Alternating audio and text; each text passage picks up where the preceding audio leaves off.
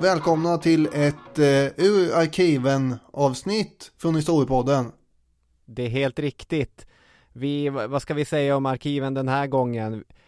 Vi bygger ju till kammare och gångar hela tiden. Nu i de här stenvalven så har vi satt in såna här bokhyllor på vev som har snurrat fram och tillbaka. Vevar ut dem. Vi har inga mikrofilmer som vi rotar fram någonstans, utan det är mer gamla pergament och papyrus kanske. Det är helt riktigt. Och på ett sånt pergament så ser vi avsnitt 180, systrarna Mitford. Det här är ju rafflande. Ja. Vilka lirare. 1900-talets mest besynnerliga familj. Hela 1900-talets spännvidd i en och samma syskonskara. Ja, det är fascister och kommunister och det ena med det andra. Det är ju ett inslag i det här avsnittet där en av systrarna hon hamnar på samma restaurang som Hitler. Just det. Helt till sig i trasen över det här. Ja, nej, det här är ett avsnitt som jag brukar rekommendera som ett av de första avsnitten man ska lyssna på hos Historiepodden. Och det står jag alltjämt för. Jag hoppas att ni tycker mycket om det. Det var en gång 6 systrar och en bror. 3 jättar, 3 dvärgar och ett monster, för att citera sladdisen i sällskapet. Pappan hade pengar, visst, men inte så mycket, och det lilla han hade spenderades på idel vansinniga byggnadsprojekt. Köp högt, sälj lågt. Framtiden för systrarna var tydlig, eftersom inga pengar kunde förväntas i arv. Då krävs det ett gynnsamt äktenskap. Det skulle kunna vara inledningen till vilken Jane Austen-roman som helst. Karaktärerna fullkomligt skriker Austen. Vackra men lite dumma Pamela. Intellektuella, skarpa och framförallt ganska taskiga Nancy. Eller varför inte Unity och Decca? Drömmande småsystrar som är både varandras bästa vänner och värsta fiender. Samtliga systrar med den engelska aristokratins tydligaste markör. Cut glass English. Männen skulle också kunna vara från vilken Jane Austen-roman som helst.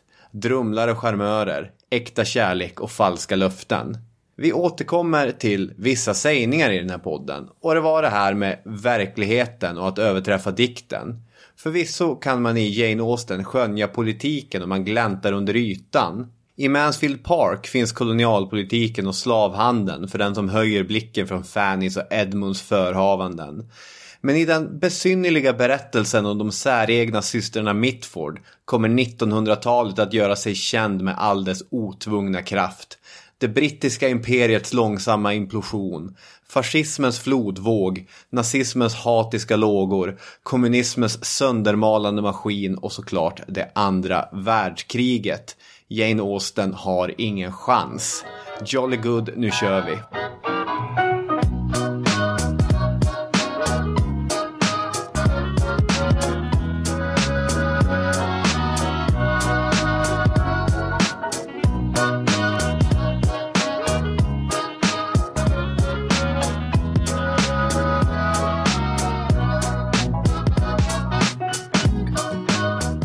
Jajamän, välkomna till Historiepodden. Avsnitt 180. Jag heter Daniel, du heter Robin. Så är det. Nu ska vi inte fördjupa oss i det som jag tänker nämna nu, men Sverige är i VM. De är intressanta, de här grejerna som känns så stora när det händer och när vi spelar in det. Brexit är ju ett sånt exempel. Sen när man går tillbaka och lyssnar på de där avsnitten för man är intresserad av vad sa vi egentligen om. Ja, men jag tycker det är intressant att höra. Då får man ju liksom bara, just det var så det var midsommarafton och då det blir en flashback vad som hände då. Du håller inte med om det här? Jo, delvis gör jag det. Men ibland är det ju så här, i backspegeln inte alltid jätteintressant. Det man då tyckte var väldigt viktigt. Nej. Nu blir det VM i alla fall. Och nu blir det England. Har de gått till VM än? Ja, såklart. Ja, det är klart de har. Men, ett av de första länderna som det vet jag väl. Kvalificerade sig. Så att det kommer gå på att säga. Det kommer vara jättehärligt för dem när de åker ut mot typ Australien eller något annat. Marocko kanske. Oh, it's into a useful area here. It's into a very good area. It was onto the head of Dele Alli. The ball is into the Sweden net. England may be going into the semi-finals of the World Cup.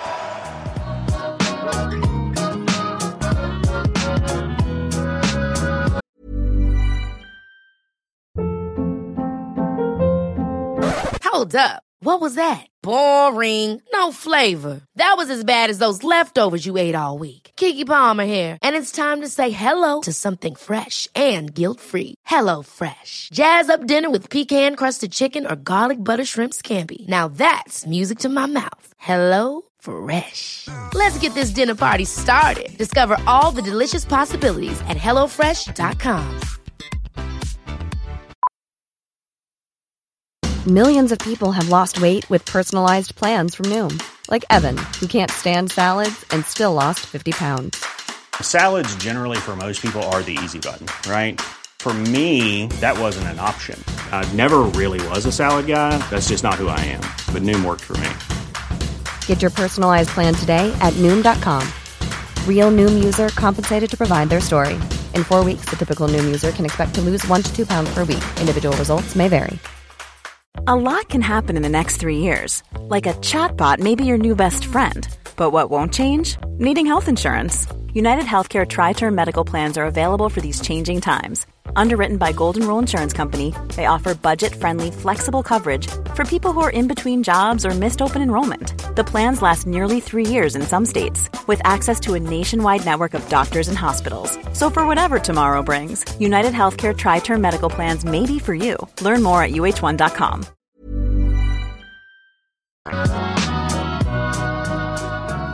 England under det tidiga 1900-talet.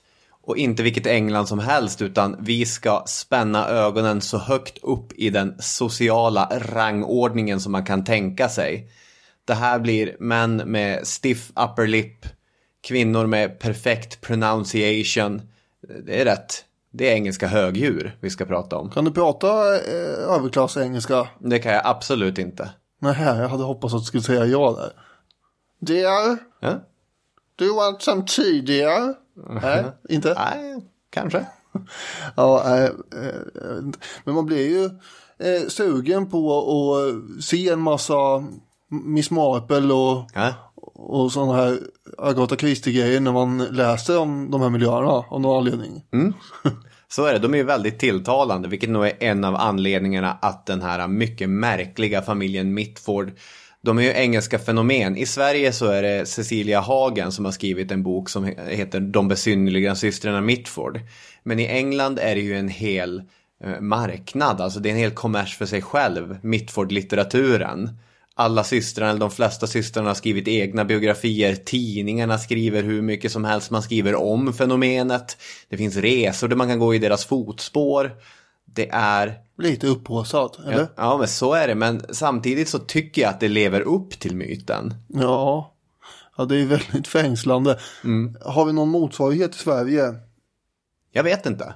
Nej, då väntar vi lite med den bollen då. Så får vi se om vi kommer på något under avsnittets gång här. Vilken är den mest intressanta svenska släkten? In och kommentera på Facebook. Alltså när jag tänker efter. Jag kommer ju att tänka på familjen von Essen när jag läste om det här. Eftersom de bodde ju på Skokloster under en period. Och det väckte uppmärksamhet i tidningarna och sådär. Von Essen, där är Daniels förslag. Kan ni bräcka Daniel? Ja, kanske kommer på något mer variant här. Men ska vi dyka in i den här familjen? Ja, precis. Uppväxt först eller? Ja. Det är rimligt. Det är rimligt. Jag tänker med pappan inleda lite med och mamman, för föräldrarna sätter ju förstås prägel här på vad det ska bli för döttrar här. För att det är döttrarna vi kommer fokusera på, även om de faktiskt har en son med som heter Tom. Pappan, David Bertram Ogilvy Freeman Mitford. Långt namn, men han hade smeknamnet Farv, alltså pappa. Och därför kallar vi honom för Farv. Ja.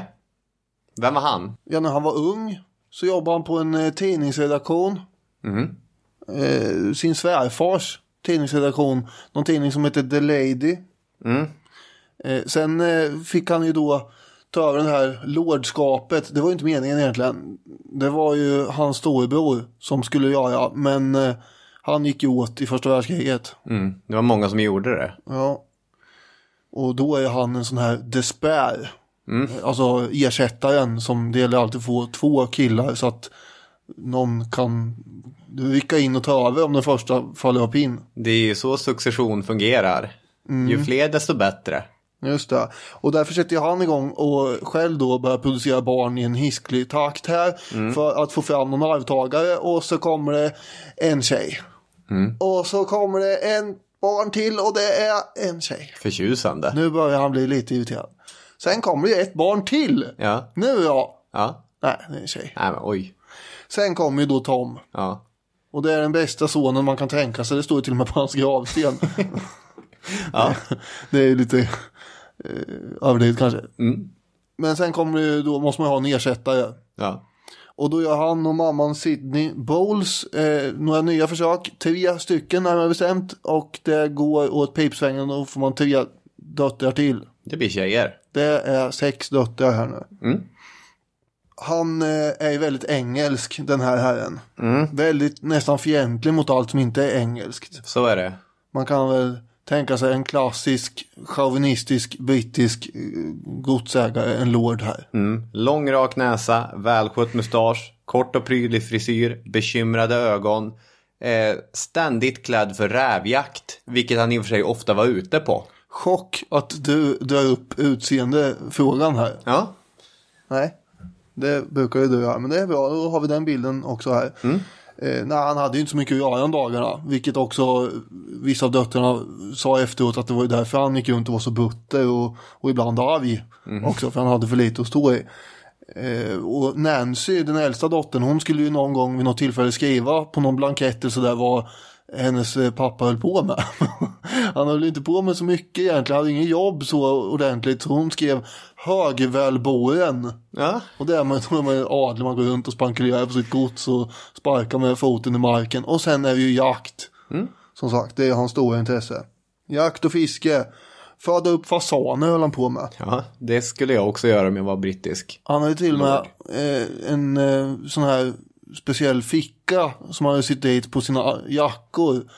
En harficka, för att man vet ju aldrig när man är ute och går på markerna om det skutar förbi en hare som man måste skjuta. Då måste man lägga den någonstans. Precis, enligt Hagen så var den fickan insydd på alla kläder han ägde. Ja, så var det nog kanske. Så jag tänker baddräkten också.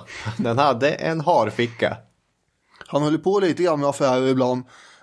Men de gick aldrig särskilt bra. Till exempel hade han någon briljant idé som han investerade i sån här papier-maché-fodral av någon slag som skulle stå över radioapparaterna. Ja. Som någon form av prydnad.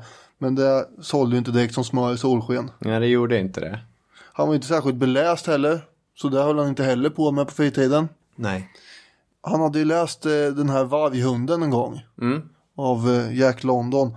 Och eftersom den var så fantastiskt bra så fanns det ingen anledning att läsa några fler böcker, ansåg han. Nej, så hade jag en elev som sa en gång om 50 nyanser av honom också. Alltså. Och ganska många har påstått det med Zlatan-boken. Behöver inte läsa någon mer. Nej, om man läser en, om man läser alla. Jag har pikat. Ja, just det. Han lämnar ju inte sitt gods särskilt ofta. Framförallt inte åka in till London, utan det gjorde han väl mest när han var tvungen att besöka överhuset i parlamentet, för där hade han ju lite gig ibland också. Precis. Och där kämpade han ju envist för att se till att inga kvinnor kom in i parlamentet, för det skulle ju ställa till det. Nej, det var en viktig fråga för honom. Det var inte den enda platsen som han hade kämpat på. Han var ju en veteran från både Boerkriget och från första världskriget, så att han kom tillbaka till England en lunga kort men alltjämt rak i ryggen. I döttrarnas ögon så är han idealmannen.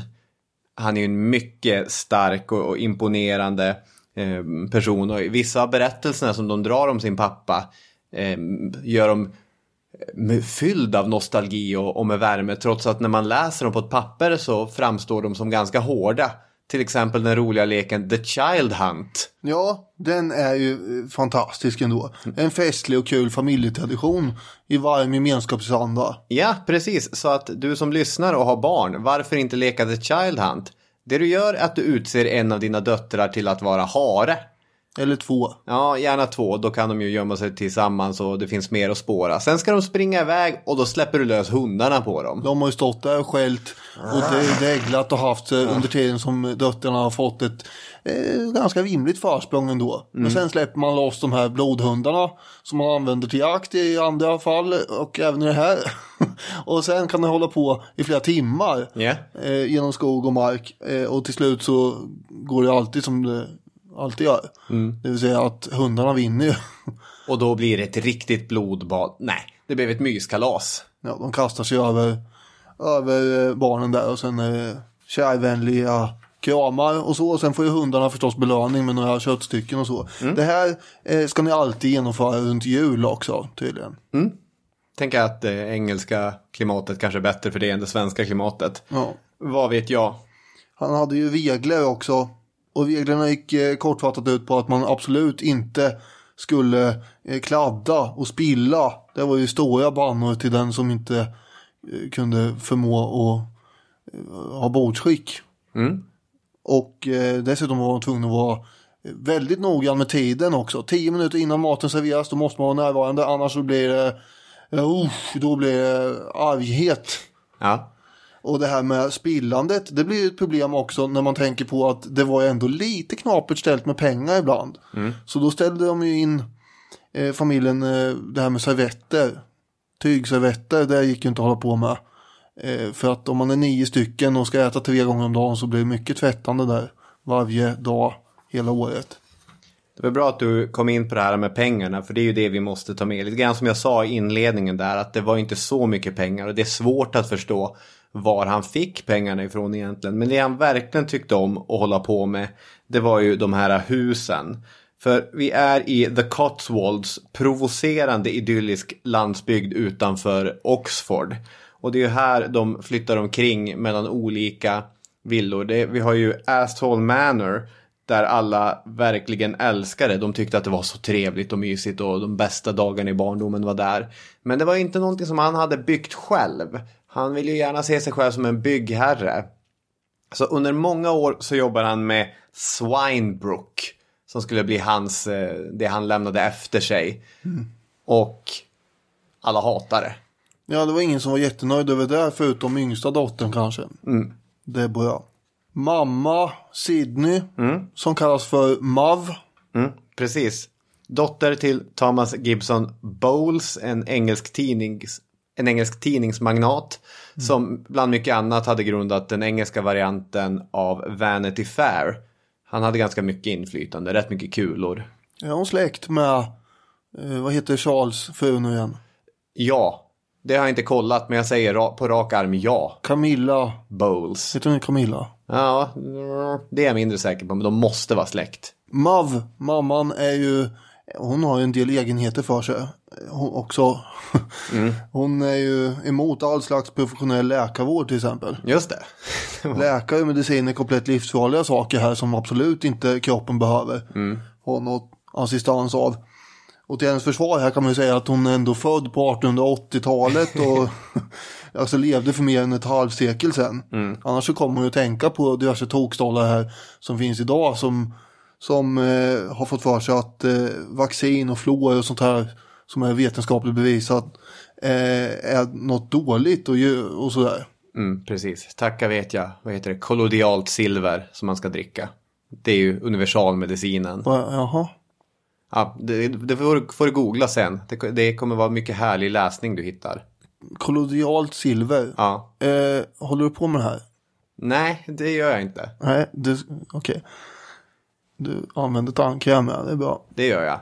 Nancy har beskrivit sin mamma som abnormally detached. Att hon var väldigt frånvarande. Det var väl i och för sig föräldrar i den brittiska aristokratin. Man skulle ta emot sina barn 1 eller 2 timmar om dagen. Och leka lite förstrött med dem. Det är ju tjänstefolk som uppfostrar de här barnen. Det är olika... vad är ordet? Nanny. Ja, precis. Olika nannies som ser efter dem. Det var ändå viktigt för mamman att de skulle få någon typ av utbildning med sig. Pappan såg inte alls värdet i det eftersom de ändå bara skulle bli fruar. Men mamman tyckte att de ska lära sig någonting. Inte minst ska de lära sig lite franska. Så det var en strid ström av olika guvernanter som kom till dem och undervisade i franska. Det här fick hon själv finansiera, mamman, genom olika bisysslor som att till exempel sälja honung. Och ägg. Ja. Jag är mycket tacksam över att du inte hugg ner på min mycket dåliga ordvits. Alltså det kan vara så att jag missar. Vad sa jag? Olika bisysslor som man säger. Men det är så jävla... det är roligt, Robin. Tack så mycket. Ja. Hon var ju som sagt en smula frånvarande, eller hon var ju en cyniker också. Om man säger så. Det finns ju återberättat vid ett tillfälle när Decca, som heter Jessica men kallas för Decca, som vi kommer att var en av de som vi pratade mer om sen. Hon hade klättrat upp på taket vid något tillfälle, och då kom Unity, som då är 5 år och som vi också ska prata mer om snart. Kommer hon springande in till mamman här och skriker kom fort, hon tänker hoppa.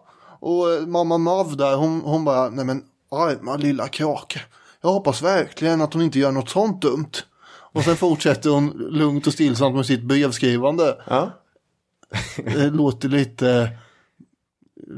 lite ignorant, ska man kunna säga. Ja, lite kanske. The thing about my father was he simply hadn't got enough to do. He was a strong, healthy young man, and he hadn't got anything to do. And naturally, it made him bad-tempered, you know. One can understand. 28 november 1904 föddes Nancy Mitford. Hon var en av jättarna i familjen. Hon är alltså förstfödda. Japp. Och vid ett tillfälle så kom mamma Mav ändå upp i barnkammaren av någon slump. Oj. Och där såg hon den anställda nannyn sitta och banka lilla Nancys huvud i en sängstolpe. Det är ju också en himla syn. Jaha, det är så du uppfostrar. Jag vet inte riktigt om det är... Nej, vet du. Jag tror att du får sparken ändå här kanske. Ja. Så det var så det gick för den nannyn. Men Nancy, hon klarar ju av sina hjärnceller intakta ändå, för hon kommer ju växa upp här till att bli en författartyp bland annat. Jag tycker att det är intressant att i en familj som innehåller minst 3 medlemmar som söker sig till 1900-talets mest extrema ideologier, så är det lika fullt Nancy som alla har svårast för. Ja, men hon är ju väldigt elak. Ja, hon är väldigt elak. Hon är ju smart och taskig och bitsk i tonen. Och äldst som sagt, och det gör ju att hon får lite makt över de andra. Så är det ju också. Hon är den kändaste av systrarna eftersom hon på egen hand och i eget namn kommer bli en bästsäljande författare, precis som du säger. Men man kan också tycka väldigt mycket synd om henne, för det kommer i det här avsnittet svänga förbi en hel radda av olika män. Vissa elaka, vissa bara odugliga, vissa mest drumliga. Hennes stora kärlek som ung hette Hamish St. Clair Erskine. Och han var charmig, han var ståndsmässig, Nancy var huvudlöst förälskad i honom. Och själv var han, för att citera Hagen, alltigenom homosexuell. Ja, det försvårar ju situationen. Ja, precis. Hade hon frågat sin bror Tom om det här så hade han kanske kunnat ge svar. För de hade haft en relation på Eton, den privatskola där Tom hade gått. Hon var dessutom 24 år gammal när de träffades för första gången. De kommer vara tillsammans i 4 år. Vad det verkar helt utan någon intim fysisk kontakt. Och när man är i en sån relation då blir man uttråkad. Och när man är uttråkad då börjar man som bekant skriva. Så under sent 20-tal så började hon publicera roliga, lite bitska reportage från den hemliga värld av engelsk kultur som hon har fri tillgång till. Det här är mest som en sidosyssla, men det är inte så dumt att ha det med tanke på att man kan inte förvänta sig några stålar från farsan direkt. Och eftersom hennes tilltänkte man hela tiden sköt upp när äktenskapet egentligen ska äga rum, vi tar det väl till sommaren. Och sen, men ett vinterbröllop, det är ändå någonting, det är inte dumt. Så blir hon mer och mer olycklig. Under slutet av deras relation är hon så olycklig att hon faktiskt försöker ta sitt liv. Och hon gör det genom att sticka huvudet i gasugnen. Det var en ganska bekväm upplevelse då, tyckte hon ju. Ja, för vill man ha ett citat som säger allting om Nancy. Efter så skriver hon i ett brev: jag har försökt begå självmord med gas. Det var en härlig upplevelse. Det känns som när man får narkos. Jag kommer aldrig mer tycka synd om gamla lärarinnor som tagit livet av sig på den vägen. Det är tydligen ett vanligt förekommande fenomen lärarinnor som kör in huvudet i ugnar och försöker gasa ihjäl sig. Ja, ensamma lärarinnor som till sist inte pallar det längre. De ska ni inte tycka synd om.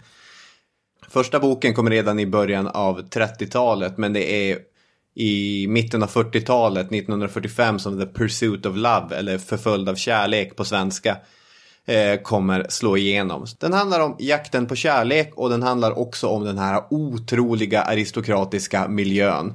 För hon skrev om vad hon kände till. Karaktärerna i de här romanerna är illa förklädda varianter av sin egen familj. Ja, precis. Och inte minst pappan blev ju en succé. Alla tyckte han var hejdlös rolig att läsa om. Och han finner sig ju i den rollen och försöker sedan leva upp till den lite grann också. Ja, det är också en intressant grej. Jaha, hon skrev så här om mig, ja men då måste jag ju vara så. Det här var festligt. Och när man läste hennes böcker, eller om man bara tittar på dem och säger, ja, det här är inte Jack London, det ser jag lång väg. Jag är inte säker. Jo, han läste nog en del av just henne, men det krävdes ju också ett eget barn för att han skulle börja läsa fler böcker. Ja. Om man nu läste det själv vet jag inte. Ibland så läste ju fru Sydney upp ett för henne också. Fint, sitter han där i någon, vad heter det, oxblodsröd fåtölj. Dricker konjak. Precis. Problemet var att han var så sentimental så han började gråta när hon läste för gripande grejer. Då kan han inte av det här heller. 29 år gammal gifter sig Nancy med en Peter Rodd. Helt igenom alkad och otrogen. Så att jag vet inte om det var ett uppköp från hennes homosexuella fästman. Skammen att vara ogift var för stor. 29 år gammal i det här sällskapet. Då håller man ju verkligen på att bli en gammal rugguggla. Det är bäst nu att gifta sig medan man har chansen. Första bästa alkis. Ja, precis. Och Peter Rodd var definitionen av en mansplainer. Han älskade att hålla långa monotona föreläsningar. Speciellt om saker som han inte förstod. Sätt dig ner nu så ska jag berätta om hur det gick till när IT-bubblan sprack på 90-talet. Det var ju då Nasdaq, va? Och ja, det är äkta, det här har inte någon aning om. Vänta. Ungefär så tänker man att Peter Rodd var. Vi tycker också om att berätta om saker, men vi försöker i alla fall läsa på. Ja. Så att det var inte livet på en pinne att vara tillsammans med honom. 2 missfall fick hon också. Mycket ensamhet.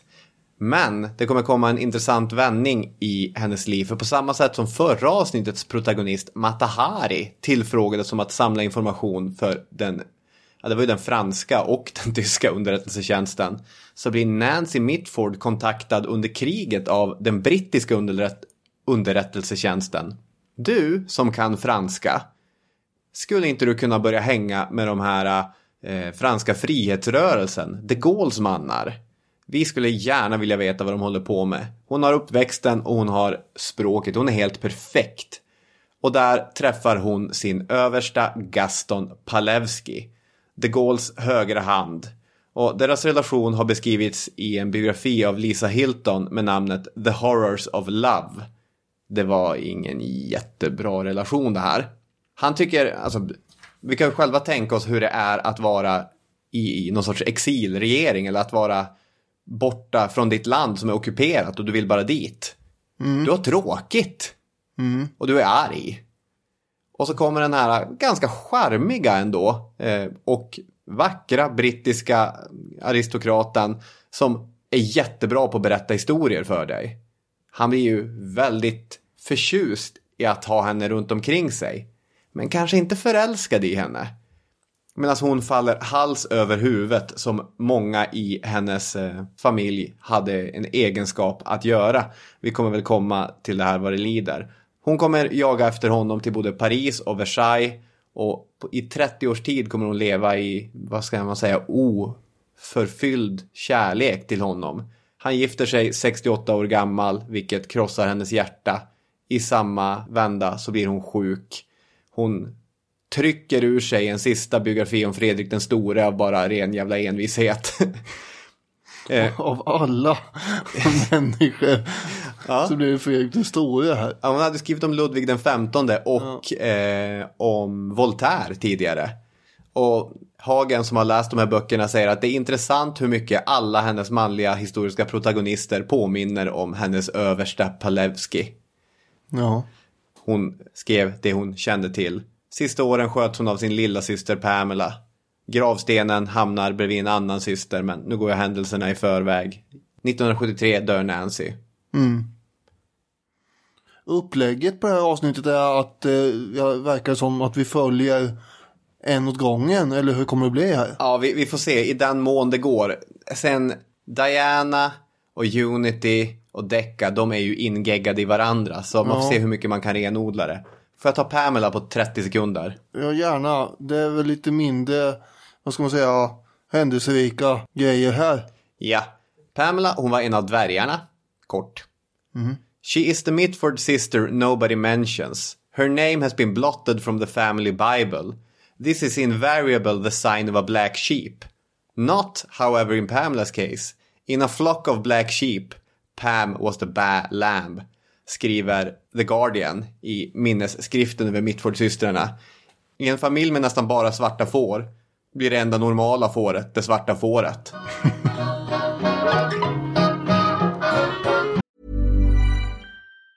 Ever catch yourself eating the same flavorless dinner 3 days in a row?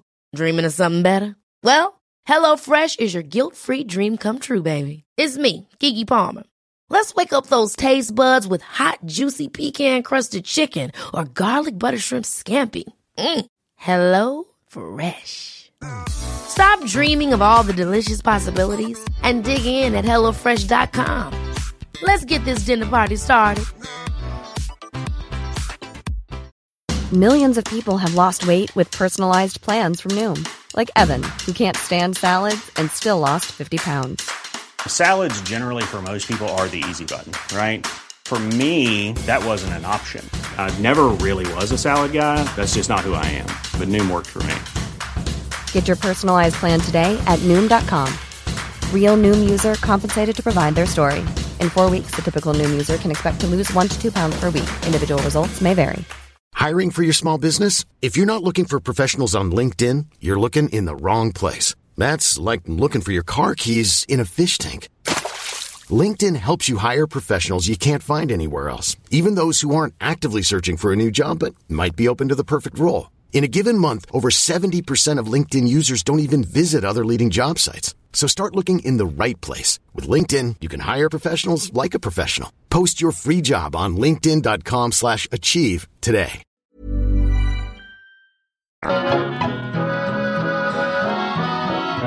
Jag tror att vi kommer att få hoppa lite trots allt här mellan de här tre döttrarna. Unity, Diana och Decca. Diana är lite äldre än de andra två. Just det, hon är född 17 juni 1910. En av jättarna. Okej, du är väldigt noga med det här. Ja, av någon anledning. Ja. Och Unity och Decca är ju förutom den yngsta, de är näst yngst och tredje yngsta. Just det, Unity är född 1914. Hon är en dvärg. Och bläddrar i papperna. Decca är född 1917. Hon är också en dvärg. Så de kommer ju naturligtvis att hänga ihop en del. När de andra är på väg liksom ut i vuxenlivet och flytta hemifrån och lite sånt där. Då är de fortfarande kvar i på Swinsbrook där de bodde under lång tid. Just det. Och Unity, hon är ända från början en väldigt, vad ska man säga, motvalls. Hon gillar att sticka ut i mängden, att chockera och ställa till. Hon är oppositionell bara för sakens skull ganska ofta och hittar på spratt och är påhittig och rolig och sådär. I vad som måste vara historiens största ironi eller mest passande tillfällighet så föds Unity Valkyrie Mitford. Dels att hon heter Valkyrie, döpt efter Wagners Valkyrior. Hon föds i den kanadensiska staden Swastika. Föds hon där också? Det stod inte att hon blev tillverkad. Okay. Så avlas hon i Swastika, Ontario, Kanada. Swastika. Ja. Ja, och så det här nu har vi Valkyrior, Wagner och Swastika med oss från början. Det finns inget konstigt med det. Varför det här kommer att uppfattas som en någon form av sammanträffande kommer vi ju att upptäcka. Hon spelar spratt med diverse guvernanter och nannys när hon är liten, bland annat en som hade mycket ormfobi. Skrev i alla fall Decca i sin bok om familjens uppväxt och sådär. Just det, Huns and Rebels heter den. Det är nog den kändaste av biografierna. Och Unity hade ju en tam snok som hette Enid. Ja, precis. Eller Enid eller något. Ja, Enid och en vit råtta som heter Ratchular. Just det. Och de här två varelserna kan man använda på olika sätt. Till exempel så ska hon ha lindat Enid runt det här toasnöret. Det här snöret som man drar in på toaletten när man ska spola. Och då ska den här stackars guvernanten som var livrädd för ormar ha kommit in där och fått dåntimpen och svimmat när Enid hängde där. Och man fick byta upp dörren med en kofot och lite sådär. Men frågan är om det där är helt sant. Nej, men jag tror också kan man få en snok att hänga kvar sådär? Nej. Sen är det en fråga om det här ingen rök utan eld grejen. Nu är inte det en källkritisk regel som man nödvändigtvis ska lita på. Det är en ganska dålig källkritisk regel till och med. Men det finns så många ormhistorier om Unity att någonting måste det finnas där. Även när hon gjorde sin debutsäsong på balscenen som unga flickor i det här, som unga flickor i hennes sociala skick skulle göra, då hade hon ju alltid med sig antingen råttan eller ormen och smugglade ut den på scenen där och ställde till med riktig skandal. Ja, de här kavaljererna blir ju rätt skraja förstås när de upptäcker att den de dansar med har en orm runt halsen. Eller helt plötsligt en råtta dyker upp på axeln. Kommer du ihåg det Gertrud Bell som jag återkommer till ibland eftersom jag tycker hon är en spännande aktör. Hon var också med på såna här balsäsonger där man introducerades inför potentiella partners. Det här finns ju fortfarande kvar också, dels i England såklart, men även i den vulgära engelska kolonin Förenta Staterna. Det är många så här ungdomsserier, både jag tänker på Gilmore Girls och The O.C. och liknande, så är det Cotillion, där unga flickor ska visa upp sig på bal och visa nu är vi minsann giftas bara. Avsnitt 121 vill jag bara säga. Gertrud Bell. Gertrud Bell, hon är en mycket intressant människa. Unity och hennes närmsta syster Decca. De roar sig med, som flickor i 12-14 års åldern gör, att inta politiska roller, ståndpunkter och engagemang. Just det. Det har alltid 13-åriga tjejer gjort, eller hur? Ja, det är ju...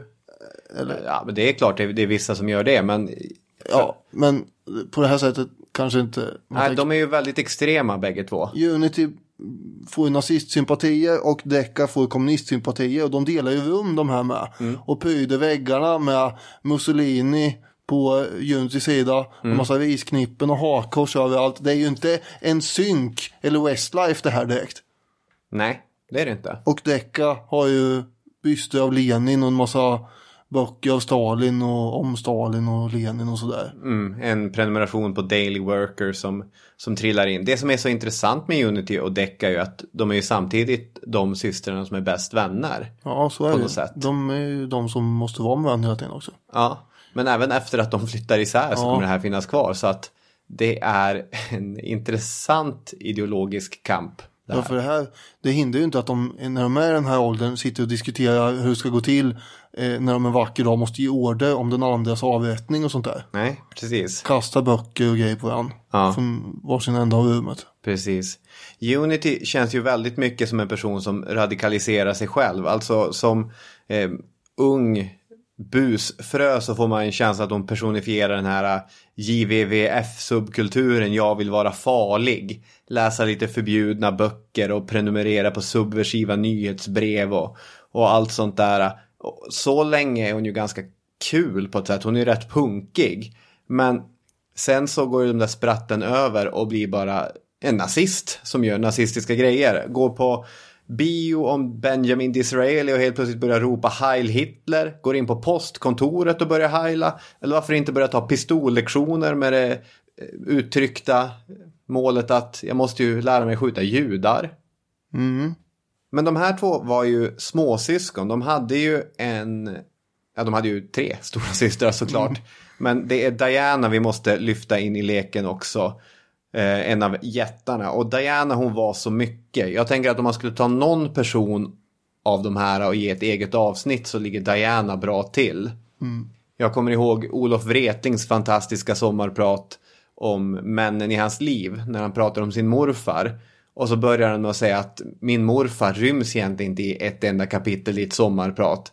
Jag kan höra honom ropa orättvist från andra sidan graven. Och jag kan tänka att Diana också skulle tycka att, precis som Olof Wretings morfar Alfons, att det är orättvist att hon bara ska vara en bifigur i ett väldigt matigt avsnitt. Jag tänkte börja med att beskriva hennes utseende. Otippat. Men här finns det ju en anledning till att göra det. Hon är skitsnygg. Ja, Diana är ju inte bara familjens skönhet. Hon är ju en av de mest omtalade skönheterna i England under den här perioden. Drop Dead Gorgeous. I National Gallery så finns hon avbildad i mosaik som en av konstens musor. Och i Winston Churchill, ett namn som kommer fladdra förbi både 1, 2 och 3 gånger i det här avsnittet. Hur är de släkt med honom egentligen? För det är de ju. Jo, de kallar ju honom Uncle Churchill, men han är inte deras uncle. Men i 1 eller 2 led på något sätt så är de släkt med Churchill. Ja. Jag blir inte riktigt klok på hur det går till, men han är friend of the family och han är släkt. Han porträtterar henne 1928, i och för sig sittandes vid ett bord i ett större sällskap, men han kunde ändå inte låta bli att vara där och kladda med färg. Samtidigt som hennes äldre syster Nancy förslösade sin kärlek på en man som aldrig kunde ge den tillbaka, så fixade Diana ett riktigt kap när hon 31 januari 1929 gifte sig med den irländska aristokraten Brian Guinness. 18 år gammal är Diana då. Vem är Brian Guinness? Ja, det vet väl alla som har druckit öl någon gång vad Guinness är för släkt här. Ja. Här finns det lite pengar. Här finns det lite pengar. Irländsk aristokrat och arvtagare till världens största bryggeriverksamhet. Ja, det var ju till och med så att föräldrarna tyckte att det här var lite väl bra. Nu kommer hon bli bortskämd resten av livet. Nej, det vet jag inte. Ska vi verkligen gå med på det här? Ja, precis. Ja, och vilket härligt par för den brittiska pressen. Unga, vackra och rika. Det är ju perfekt. Synd då att det kommer komma en 35 år gammal engelsk fascist och sabba den här berättelsen. Oswald Mosley. Ja, hon är 22 år då när hon träffar honom och faller som en fura. Ja, det måste hon ha gjort. Och det var hon ju inte ensam om tydligen, för han var ju han jagar ju tjejer om man säger. Ja, det gjorde han. Han hade också grundat och bildat det här partiet British Union of Fascists. Ja. Efter en ganska brokig politisk karriär. Han hade ju både varit i Tory, han hade varit i Labour, han hade varit i något sorts liberalt parti. Han hade gjort en kort sejour som minister i en regering innan han till sist bara, jag är ju fascist. Nu är det jag som bildar det fascistpartiet. Nu är det jag som gör det. Och det finns ju ett mode här att tänka på. Så det är ju vidbyxor och stövlar som gäller på gammalt fascistiskt vis. Just det. Och han har ju också en hel hög olika älskarinnor förstås.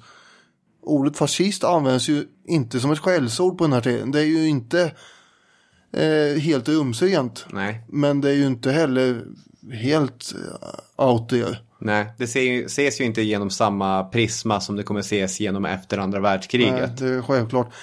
Men alltså, de flesta briter tar ju ändå avstånd från det här våldsförhärligandet och det antidemokratiska inslagen. England är ju ändå ett land som har haft ett parlament sedan 1600-talet. Oj. Det kanske gärna skulle fortsätta ha som fungerar på ett demokratiskt vis. Mosley hade ju också sitt gäng av beef boys med sig. Sådana här som sprang runt och puckla på meningsmotståndare. Också typisk fascistisk rekvisita. Man kan tänka sig motsvarighet till de tyska nazisternas SA. 1934 så hade partiet över 20 000 medlemmar. Det var marginellt fler än antalet älskarinnor som Mosley hade. Han hade dessutom, nu är jag lite elak, men han hade dessutom en fru, Kimmy.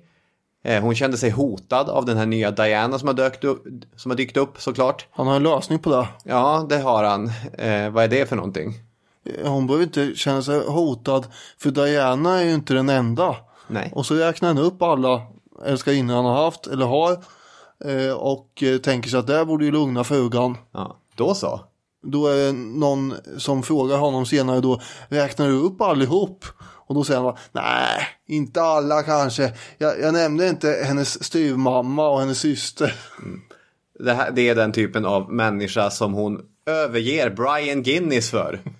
Mycket spännande.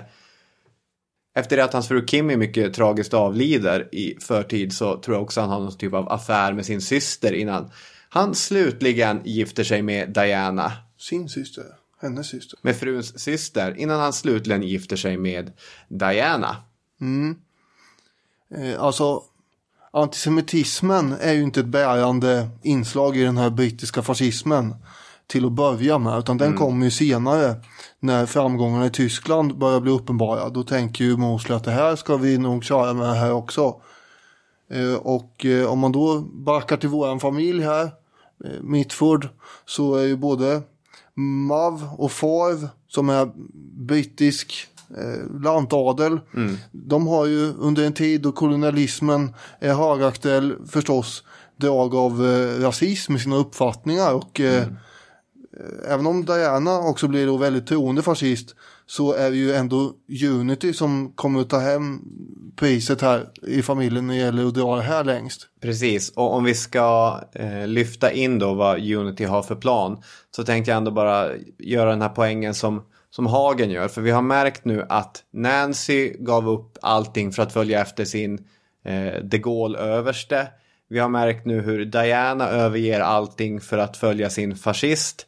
Och Hagen menar att det här är ett återkommande drag hos systrarna Mitford. Den villkorslösa kärlek de öste på män som de föll för. Det totala intetgörande av sig själv för männens skull. Hagen skriver: oavsett om det handlade om fascism eller nazism eller kommunism eller gaullism, så uppbådade flickorna samma nästa fanatiska glöd för männen och för saken. Och så starka var deras känslor och övertygelser att de skulle hålla fast vid dem in i döden. Unity vill också ha en sån man. Och om nu syrran har lagt vantarna på Englands främste fascist, vad ska man då göra? Det finns ju pinnhål på stegen som går högre upp än brittiska fascisten då. Jag menar, de var ju något i England, men jag menar, vi har ju andra länder där fascismen går ännu bättre än i det gamla England. Vi ska till Tyskland. Ja, det är dit vi hamnar förstås. För där har vi ju Adolf Hitler. Ja. Varför inte lägga in en stöt? Ja, varför inte lägga in en stöt? 1936 så hamnar både Diana och Unity på Nürnberg-rallyt. Och det finns ett otroligt foto på de här 2 stycken brittiska tjejer i ett hav av allvarliga tyska män. Och de tycker att det hela är underbart. Det är fantastiskt. Det är otroligt. Ingen av dem är speciellt duktiga på tyska. Men när de precis. När de hör den här gapande mannen gå upp och börja ryta och hojta och hajla, ja, men då smälter de som smör på en varm dag. Inte min bästa metafor, men de tycker att det är väldigt imponerande. Och framförallt Unity. Nu ska hon haffa Hitler. Vad håller det här på att bli för podd egentligen? Va? Nu ska hon haffa Hitler. Ja. Ja, det är ju i och för sig det handlar om. Ja. Haffa, nu vill jag bara göra en utläggning här. Ja. Ibland säger man att man ska haffa någon som går förbi. Jag ska haffa den här personen. Men det är ju inte så ordet används då nu för tiden bland ungdomar. Nej, utan haffa Gus, då ska de inte bara stanna dem på gatan. Det var roligt när en kollega sa att hon skulle haffa en elev i korridoren, och alla bara, vad säger hon här egentligen? Ja, bara haffa lite snabbt ut i korridoren här. Ja. Vi hade ju också en före detta kollega på vår före detta arbetsplats som inte hade hängt med i begreppet lökig. Hon tänkte att lökig är lite avslappnat, lite så här. Hon kom in, jag är superlökig. Okay. Och så började de skratta. Och hon kände sig dum. Ja, det är inte lätt. Det går fort i det där lexikonet. Så är det. Men Unity, hon har ju insett vad Hitlers favoritkrog i München är. Ja, Osteria Bavaria. Och då är det bara att sitta där och vänta dag ut och dag in. Och till slut kommer han ju. Och han kommer återvända dit ganska ofta. Och hon sitter där ganska ofta och spanar och tappar ut böcker och papper och grejer framför honom och sådär. Ja. För att få lite uppmärksamhet. Det här är som en romantisk komedi. Det skulle vara en väldigt vågad romantisk komedi i och för sig om den brittiska lantadelsflickan som åker till München för att bli tillsammans med Adolf Hitler. Ja. Men precis så är det. Ja. Och till slut så börjar Hitler undra vem är den här blonda tjejen som håller på och dräller med massa papper överallt och sitter och glor hitåt hela tiden. Ja. Och bjuder över henne till sitt bord. Och hon kan ju inte tro att det är sant. Nej. 9 februari 1935 är det här. Och hon kommer ju att hänga ihop med Hitler och hans gäng en hel del framöver. Och får ofta sitta vid hedersplatsen, får man säga, bredvid honom och sådär. Ja, efter det här första mötet så skriver hon till någon av systrarna i ett brev. Det skulle inte göra någonting om jag dog nu, för jag har talat med den största man som någonsin levat.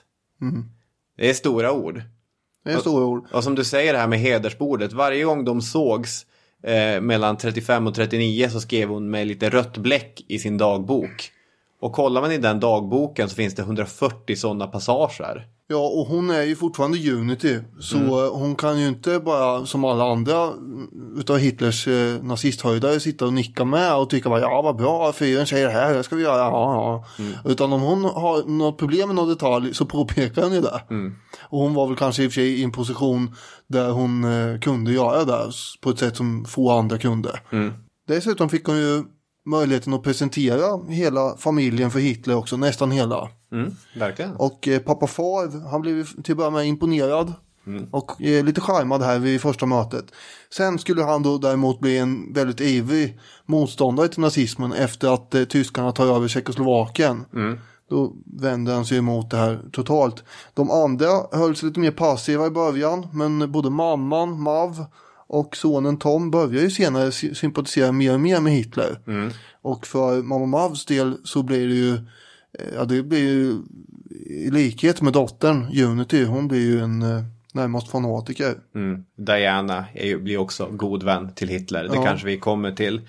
Decca, lilla systern, kommunisten, tackar ju nej till sin chans att få träffa Hitler. Och i efterhand så skrev hon många gånger att hon ångrade så att hon inte tog chansen och bara sköt honom. Så skryter lite grann. Decca var ju lite så också, att det hade varit hur lätt som helst. Jag undrar om det hade varit så lätt. Jag vet inte hur avslappnat de träffades. Nej, det låter ju väldigt avslappnat visserligen när det gäller Unity. Hon träffar ju inte Hitler jätteofta på tur man hand, men det hände ju att de drakterar ihop bara dem och sådär. Men det börjar ju gå rykten också i pressen hemma i England att de kanske har en liten relation. Mr. Hitlers secret British girlfriend. Ja. Det hade de väl antagligen inte. Alltså hon var ju superkär i honom. Ja. Eller en idoldyrkan skulle man kunna kalla det. För honom handlar det väl om att dels så är det ju trevligt att ha henne omkring sig. Men för han har ju sin grej att han är gift med tyska folket och sådär och vill inte ta någon officiell fru eller sådär, eftersom det kommer ju påverka synen på honom och så. Men sen är det ju så att de här systrarna är ju också släkt på något sätt då med Churchill, och det är ett kontaktnät in i den brittiska politiken som man skulle kunna använda framöver, och det tror jag spelar stor roll, förutom att det naturligtvis ser snyggt ut att man har brittiska aristokrater som har gått och blivit renläriga fascister här och nazister. Och det här nätet mellan dem, det knyts ju tajtare och tajtare. När Diana gifter sig med sin Mosley 1936 så sker det hemma hos Goebbels. Med Hitler närvarande. Och han ger presenter. Ja. Ett foto på sig själv. Ja, men det tyckte han var det finaste man kunde ge bort. Ja. Men tjusig silver och amunt och sådär. Diana var kanske nästan ännu mer favorit hos Hitler just än Unity egentligen. Absolut. För hon var ju väldigt belevad och kunde föra sig och sådär. Och hon var charmant. Ja, och hon har ju också berättat hur rolig han var. Bland annat när han gjorde parodi på Mussolini. Och gick runt och stuttade omkring och härmade honom. Det tyckte ju alla var väldigt festligt. Diana som blev väldigt gammal, hon orsakade ju ramaskri när hon i en dokumentär i tidigt 2000-tal fortfarande vägrade ta avstånd från Hitler. What was he like? I mean, why did you like him? he was a fascinating man. You see, people don't get from being an out-of-work painter to being dictator of a very big, powerful, evolved country like Germany unless they've got some very special thing within them. And obviously he had it. But you found that when you met him? Oh, you did, at once. What, he was charming, or what was he? Well, he was charming, but it wasn't only that he was charming. You see, there was he was completely different from anyone we'd ever met before. I den här romantiska komedin om Unity och Hitler så finns det också ett Forrest Gump-inslag. Att de stöter på olika typer av historiska karaktärer. För även om Hitler tyckte att Unity var en ganska härlig människa så stöter hon ju också ihop med Joseph Kennedy Jr. Just det. Och han har ju åsikter med om henne. Ja, han tycker hon har dåliga tänder och är fet. Ja, just det. Chock att en bit har dåliga tänder, tänkte jag. Men nu kanske jag var elak. Men, ja, det är lite stereotypt i alla fall. Men han har ju uttryckt det här i brev till sin pappa. Och Kennedy-klanen har vi också gjort avsnitt av om, som man kan lyssna på. Det som kommer börja bli jobbigt nu är ju den ökande spänningen mellan England och mellan Nazityskland. Det kommer bli jobbiga grejer. För Unity och Hitler har ju suttit och pratat om att nordiska länder, vilket de tycker att Tyskland och England är, inte ska kriga med varandra mer. Men det håller ju på att barka åt det hållet. Och Unity här verkar ta på sig rollen som det är hon som ska medla. Hon har ju faktiskt en unik situation här där hon har tillgång till den tyska fyren och till Winston Churchill. Japp. Så den kan man inte ta ifrån. Hon lever ju inte i en drömvärld så, utan hon har ju den här möjligheten. Och då sitter hon och skriver till Churchill och försöker förklara att det här var ju bra grejer att Österrike... Anschluss var jättebra. Ja, och det tyckte väl förmodligen för många österrikare också, visserligen. Men sen var det här med Versaillesfreden också, hur dålig den var och sådär. Så hon försvarar ju mycket av det här som den tyska regeringen håller på med. Och Churchill svarar väl lite... vänligt men avvisande. Ja. Att jag vet inte riktigt hur du tänker dig här. Den brittiska konsuln, för hon har ju fått en privatlägenhet i München också. Den brittiska konsuln börjar råda henne att du ska nog resa från Tyskland, för det här kommer inte bli säkert. Nu börjar ju krigsklockorna dåna här i augusti 1939. Svarar hon, jag har det bästa skydd som tänkas kan. Jag har Wolf. Som var ett smeknamn för Hitler. Alla har smeknamn här. Verkligen. Men den 3 september så förklarar ju England krig mot Tyskland. Det gör och det här var ju inget kul enligt henne. Och inte någon annan heller. I och för sig. Men hon går till det nazistiska högkvarteret i München och lämnar in ett kuvert med bland annat ett foto på Hitler som är signerat, som hon har fått. Och partinålar och lite sådana grejer. Och ett avskedsbrev, inte minst. Och sen så med raska steg går hon ut i Englische Park. Tar fram en pistol och skjuts i tinningen. Så var det. Kulan emellertid hade inte några planer på att fara rakt igenom huvudet. Nej. Utan fastnar i bakhuvudet. Ja. Och hon körs till sjukhus och kommer att överleva. Hör jag häpna. I alla fall några år till. Hon kommer inte dö förrän 1948 i komplikationer, såklart. Hon får en hjärnhinneinflammation. De sista åren i hennes liv är väl inte speciellt roliga. Hon tappar mycket av sin personlighet och hon går tillbaka lite grann i utvecklingen. Jag tror att det är Nancy som lite elakt skriver att hon blev som en 11-åring igen. Det som är intressant är att en renodlad nazist, det var inget egentligt problem, utan alla talar bara gott om Unity. Värre med Nancy som var taskig. Vilka är alla? Ja, men systrarna. Jaha, ja. Ja, nej, men hon var väl rolig och försökte chockera och ställa till det, som sagt. Ja. Hon var ju inte unik i den här skaran då. Som sagt, mamman var ju, hon blev ju så nazistisk att det blev ju skilsmässa. För far stod inte ut med det här längre. Nej. Och de höll på att gräla hela tiden. Så att då blev det en sån här, en inofficiell skilsmässa kanske man ska säga. Och Hitler, apropå honom när hon sköt sig Unity, han besökte henne och lämnade blombukett och ett egenhändigt skrivet brev. Det här har ju rustningsminister Albert Speer berättat, den här arkitekten. Och han har gjort det med viss bitterhet eftersom han tycker att det var orättvist att han bara fick ett tryckt kort när han var på sjukhus av Hitler. Medan den här brittiska tjejen får ett eget skrivet brev från Hitlers egen hand. Ja. Usch, det var ju orättvist tyckte jag. Men det var inte så att hon dröjde sig kvar i hans tankar så länge. Han hade ett krig att utkämpa. Ja, han hade lite annat att tänka på.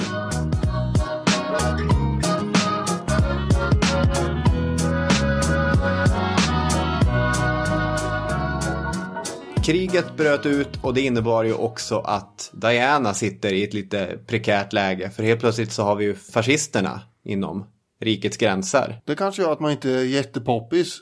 Nej, precis. När man krigar mot andra fascister i andra länder. 13 dagar efter makttillträdet 1940 så placerar Churchill sin släktings make Mosley i fängelse i Brixton. Där sitter han i en cell och äter taskig mat. Diana får en vecka till av frihet innan hon också åker in. What was the effect of your imprisonment on you? Were you bitter? Were you disenchanted? What?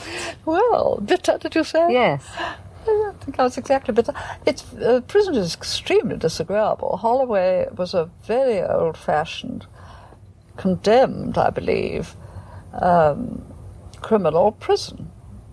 And while we had certain advantages, because as we'd never been charged with an offence, and as we never had a trial, we had the status, as it were, of prisoners on remand, so that we could wear our own clothes and so forth.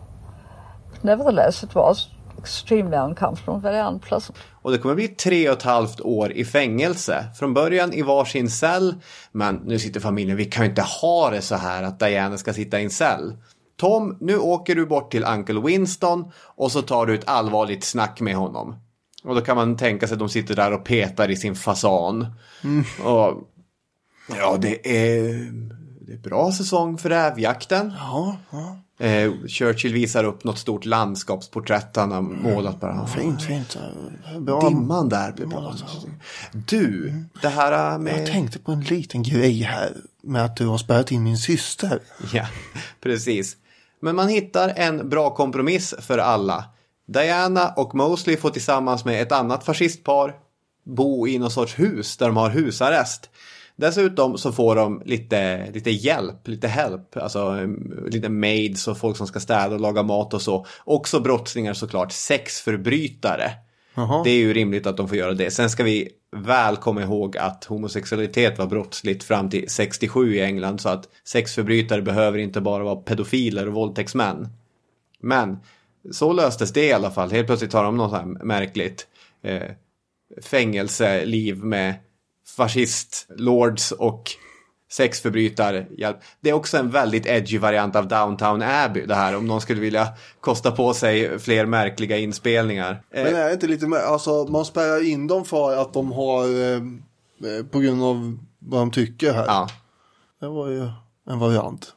Ja, men det var krig. Alltså de är ju ett potentiellt krig. hot. Absolut. Visst gjorde vi så med kommunister i Sverige under andra världskriget också. Det går väl också att diskutera rimligheten i visserligen. Jag läste en bra artikel i The Guardian av DJ Taylor om Diana och han sammanfattade ganska koncist genom att säga Ultimately, Diana backed the wrong horse.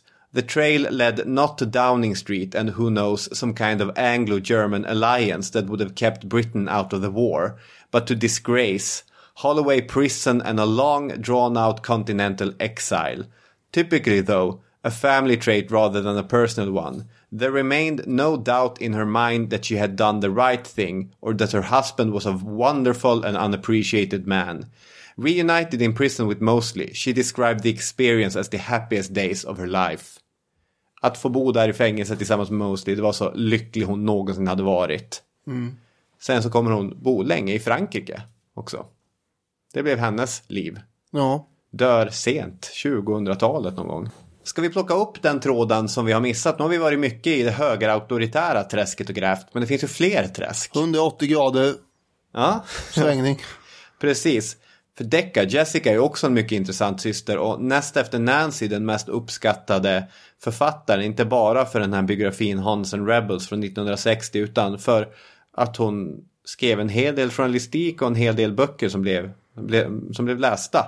Hon hade under sina ungdomsår tänkt sig att det här Swinsbrook som de växte upp på var ju väldigt trist. Ja. Det var alltså oerhört trist. Så vad hon gjorde var att spara pengar på sitt speciella rymmarkonto. Ja, just det. För de här äggen som hon sålde. För de sålde ju ägg tillsammans där och då la hon undan pengar. För hon tänkte att nu härifrån ska jag ta mig så fort som möjligt. Och hon läser ju mycket kommunistisk litteratur och journalistik. Och upptäcker den här Esmond Romilly. Just som det. är en ivrig kommunist som har startat en egen tidning i unga år. Tänkte ni att vi var färdiga med de olika männen? Think again. Han blir ju hennes stora idol. Även om de inte har träffats så är de ju faktiskt också släkt. Precis. Sysslingar eller något. Och hemma så har hon ju föräldrarna ibland sitta och muttra om den här Esmond och den här familjen svarta eller kanske röda får. Ja. Om vi tar in politiska färger här så är vi andra får som är svarta. Och han är då ett rött får. Men för henne var han idealkillen. Precis. Hon började ju bli besatt, hon här. Så är det. Hon kände ju att hennes eget liv hade stagnerat. I och för sig så hade hon ju samlat på sig så mycket litteratur att hon fick låna en balsal för att förvara allting. Och där finns ju också någon sorts ironi, såklart. Och de som drev med henne sa att hon är inte röd, hon är balsalsrosa. Ja. Taskigt sagt. I och för sig lite sant också. Hon levde ju inte som en äkta proletär. Nej, verkligen inte. Utan hon levde ju väldigt bekvämt. Det är inte alls osant det här. Nej. Esmond Romilly var ju också för övrigt nära släkt med Churchill. Ja. Och vi ska få in honom så många gånger som möjligt. Han tyckte väl inte så mycket om någon av sina släktingar visserligen. Nej, precis. 1936. Spanien. Som 17-åring hade han åkt till spanska inbördeskriget. Frivillig såklart mot Francos styrkor. Det fanns en äkta övertygelse i det här. Men det är också det här klassiska, egentligen på samma sätt som Hemingway åker till första världskriget, att man ska ju också uppleva det och beskriva det. Så att Out of Bounds är den bok han skriver om sina upplevelser i Spanien. Och Decca, hon läser den här boken och blir totalt, vad ska man säga, upplöst i den. Hon får ju sin chans för han blir skadad. Faktiskt enda britten som överlever Boadilla. Så han måste temporärt hem och vila upp sig lite grann. Boadilla är en stad, va? Ja, så här är han hemma och vilar upp sig. Och hon tänker att om jag kan fixa en invite till hans släkt, då är jag hemma. Och det gör hon också. Det är väl bara, alla känner ju alla. Skicka ett fax, dra iväg ett sms, någonting. Så hon åker dit och får träffa honom och övertygar Romilly om att ta med henne till Spanien, vilket hon också gör. Och sen är hon borta och föräldrarna bara, vart tog hon vägen? Hon har ju sagt att hon ska åka till några kompisar i Frankrike och hänga. Just det. Men det verkar hon inte vara. Nej, ingen vet vart hon har tagit vägen. Det går ju upp för föräldrarna efter ett tag att hon inte är där. Och så dimper det ner ett brev där hon skriver att hon är i Spanien. Precis. Och då blir förtvivlan total förstås. Ja, jag kan läsa vad Hagen skriver. När brevet från Decca anlände berättade hon att hon var i Spanien, det vet ni redan. Och att hon så fort det bara gick tänkte gifta sig med Esmond Romilly. Släktens värsta rötägg. En kommunist. Att vara fascist var inte riktigt bra. Att vara nazist var nog inte heller så bra. Men på väg att bli nära nog accepterat. Att vara kommunist var fullkomligt förkastligt. Far blev så arg att han inte visste vad han skulle ta sig till. Och en Auntie Weenie förklarade att det hade varit bättre om Decca hade varit död. Jag tänker mig att far, han är ursinnig. Ja. Men jag ser också framför mig hur han blir röd i ansiktet av ilska här. Tuggar fradga, tar av sig glasögonen och utbrister. Va? Jag har närt en kommunist vid min barm! Ja, han blir ju jättearg här. Ja. Och det här får ju pressen nys om också, den här mycket delikata historien. Först har vi alltså en Mitford-dotter som kanske har en relation med Hitler. Och Unity var ju redan en paria i England, väldigt hatad. Men sen har vi då en annan dotter som också visar sig vara kommunist.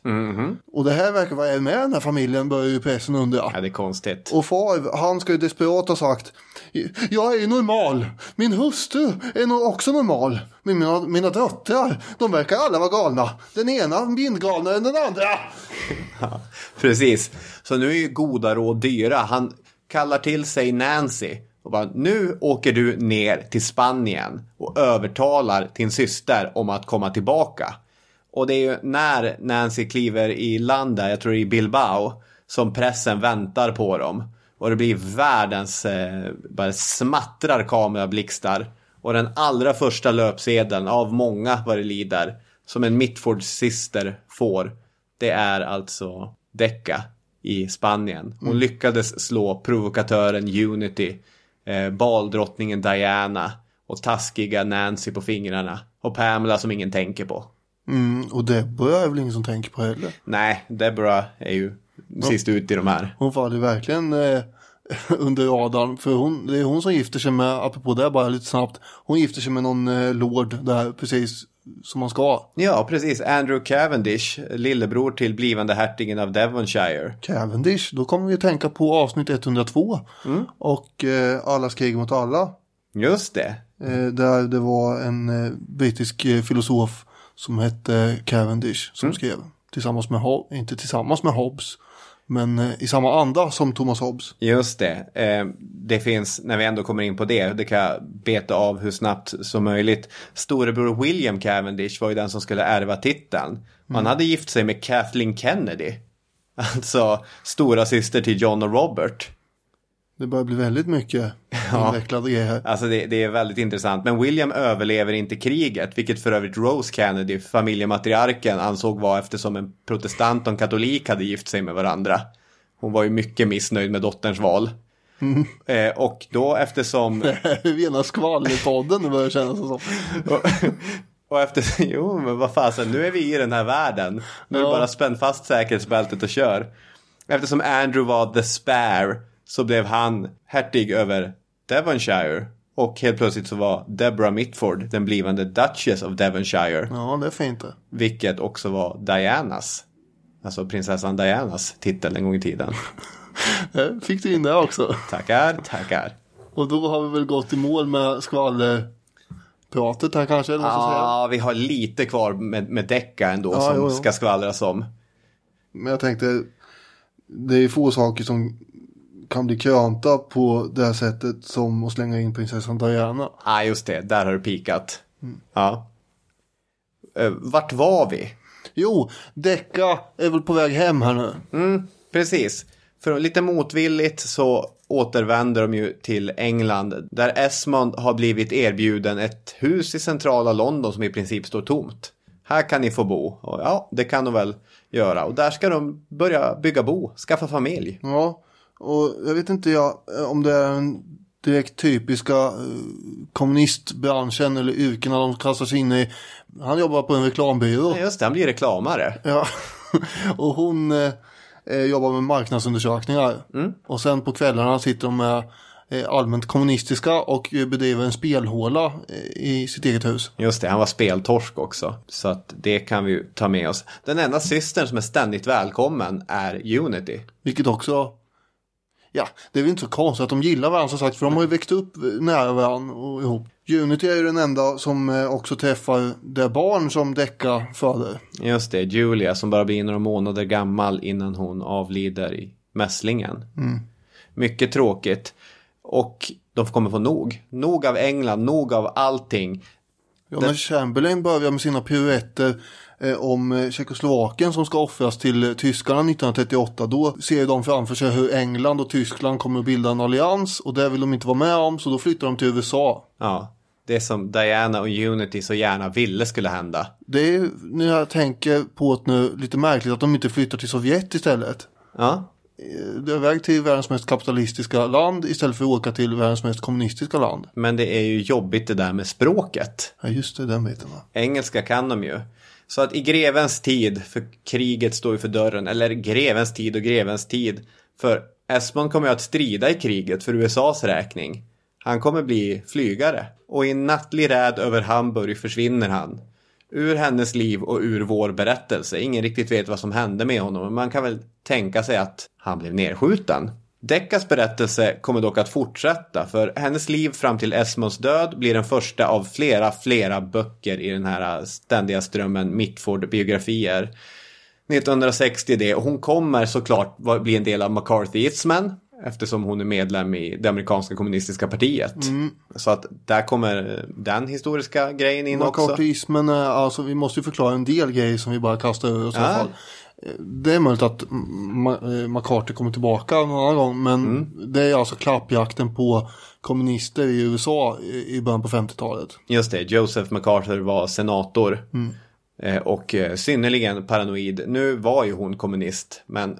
Ja, jo, i det här fallet var ju, om man nu vill klämma åt folk med en viss politisk färg, så hade man ju inte fel i det där. Nej. Hon kommer att verka som grävande journalist och vara en av, hennes kändaste bok från den är The American Way of Death från 1963. De kartlägger den skenande amerikanska begravningsindustrin. And then they said that the book was a communist plot to subvert our wonderful fine American standards of burial, you see. And they sent this letter to, sort of a round-robin letter to all the clergy in the whole Los Angeles area. In other words, Protestant, Jewish, Catholic, everybody got one. And then they said in the letter that our lawyers are preparing a lawsuit against Miss Mitford and her book. Now, I was waiting like a cat in cream for the lawsuit. I thought that would be wonderful. I should like to have defended. But they never brought the suit. Den här boken hade Robert Kennedy läst, och det är anledning till att han valde den billigaste kistan möjligt till sin skjutna bror. De är också lite så här intressant trivia. Det är mycket trivia här nu idag. Men det gör inget. Ja, men hon lever ett otroligt dramatiskt liv med flera intressanta episoder. Mitford-systrarnas Forrest Gump-vana trogen så hamnar hon i någon barrikaderad baptistkyrka i sydstaterna tillsammans med Martin Luther King. Det fattas ju bara där. Ja, där liksom hela Ku Klux Klan står utanför och vill storma den. Det är ingen av dem som var med på månen då? Inte vad jag vet. Det får vi gräva lite mer i. Hon hade en karriär som mycket nybildande sångerska. Vi kan lyssna lite grann på Decca and the Decktones. Bang, bang, Maxwell's silver hammer came down upon her head. Bang, bang, Maxwell's silver hammer made sure that... Alltså hon har ju så många drag som jag tycker är ganska roliga. Och jag kommer på mig själv bara, men Decca är ju härlig ändå. Och så sen så kommer man på, just det. Ja. När hon går ur amerikanska kommunistpartiet var det inte för att rapporterna från Stalins Sovjet skrämde henne, utan det var för ineffektiviteten hos det amerikanska partiet. Hagen skriver att Diana har aldrig bett om ursäkt för sina nazistsympatier, inte ens efter det att judeutrotningen kom till offentlighetens kännedom. Lika lite bad Decca om ursäkt för sina sympatier när Stalins massmord avslöjades. Det är en typ av stolthet som lika gärna kan betraktas som ursäktlig förmätenhet. Hon dör i cancer 25 juli 96, kommunisten från överklassen. En ganska rolig människa som var expert på att äta sin kaka och ha den kvar. Det var de det. Nu har vi slut på systrar. Ja, det har vi. Ja, för Pam har vi ju dragit. Ja. Det var väldigt kort. Ja, Pam tog hand om Nancy när Nancy var dödssjuk. Trots att Nancy hade varit så fruktansvärd mot Pam. Och vi sa också att Deborah, hon blev hertiginna. Och det är också hon som lever längst av alla. 2014 plockar hon ner skylten. Och därmed så är det slut med det. Jonathan Guinness, ska man säga något om honom? Så om vi ska avsluta med en svensk passning. Ja, han var ju frontman, eller vad man ska säga, i Trustor-härvan. Jo, ja, vi fick in det också här. Ja. Sonen till Diana och bryggerimagnaten Brian Guinness, som agerade frontnamn när... Jag vet knappt vad Trustor-härvan handlar om. Det var ju att man... Gisander, Mattsson och gänget som... Men köpte upp ett investmentbolag och tömde det på tillgångar. Just det, de köpte upp ett för inga pengar och sen tömde de det, precis som du sa. Och det var den här Joakim Postner som fick skiten för det, rätt eller orätt. Han har gått upp i rak sedan dess. Och då var ju den här Lord Moyne, som han kallades i svenska tidningar, inblandad. Och det var ju den här Jonathan Guinness. Just det. Jonathan Guinness är också galen fascist. Och han har skrivit en väldigt tjock bok om systrarna Mitford, som är den mest historierevisionistiska av dem alla. Där han är väldigt, väldigt snäll med de olika extrema åsikterna. Men det är de här 4 systrarna, Nancy, Diana, Unity och Decca, som är de mest, vad ska man säga, extravaganta och intressanta. Och de har vi avhandlat här nu. Tack så mycket för att ni har lyssnat, och så hörs vi nästa vecka. Då blir det en ännu mustigare brittisk släktkrönika. Skojar bara, det blir något helt annat. Tack för idag. Tack, hej hej.